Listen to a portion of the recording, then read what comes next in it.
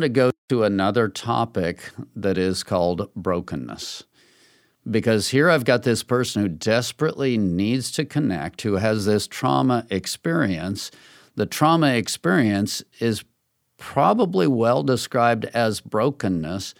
Biblically, there's a good kind of brokenness and there's a bad kind of brokenness. The good kind of brokenness is going to lead to a humility, which is going to lead to what? Connection. Once I get to connection, what happens? I start drinking in life. Now I'm more able to handle my trauma. The bad kind of brokenness, actually, I retreat into self, very much into that escape, into a flight, into a, whatever, but I retreat back into self in a way that the problem actually becomes worse. I might even have a break with reality and become psychotic, or I, become suicidal, or there's just all kinds of different things. But that word brokenness, that's interesting. Proverbs 18:14, and a man in sickness, what? His spirit will sustain him in sickness, but a broken spirit, who can survive a broken spirit? When you get out there at certain levels and your spirit, your will to live is completely broken, that's not a good thing. So you've got a brokenness that's just, wow, that's not good. But yet brokenness is a part of the healing process. Part of the answer to this whole thing, there's a brokenness that is good. There's a brokenness that is not good. It reminds me that I think that's true. There's a kind of anger that's good. There's a kind of anger that's not good. There's a kind of jealousy, guarding and protecting things within boundaries that's good. There's a kind of jealousy that's not good. So when you start looking at this brokenness and you start figuring out, okay, what does good brokenness look like? When I'm able to step back and see God in the bigger picture, and the word that I'm going to use that I think is powerful is simply the word faith.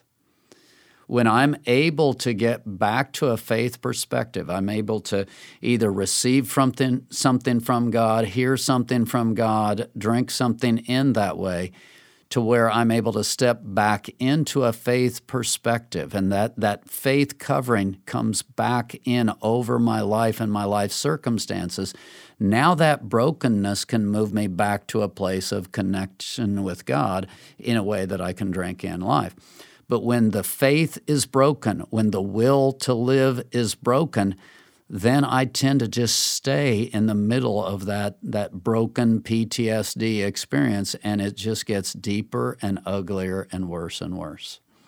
When you were discussing the two brokennesses that you just shared, I was hit with the verse that God works all things to the good of the person who loves him, and the part we always forget is called according to his purpose.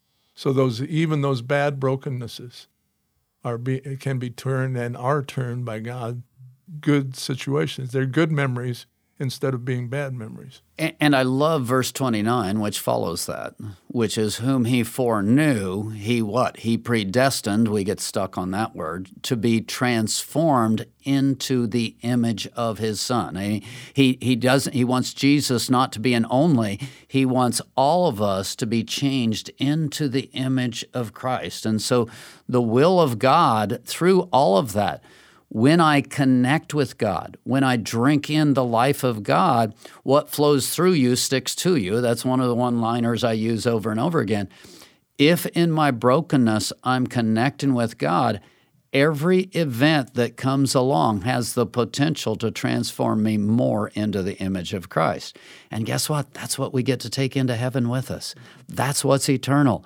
So from that point of view, no matter what happens to you, if it drives you back to God, you connect with God at a higher level, you drink in the life of God, and you start responding the way God wants, it works for the ultimate good in terms of eternity.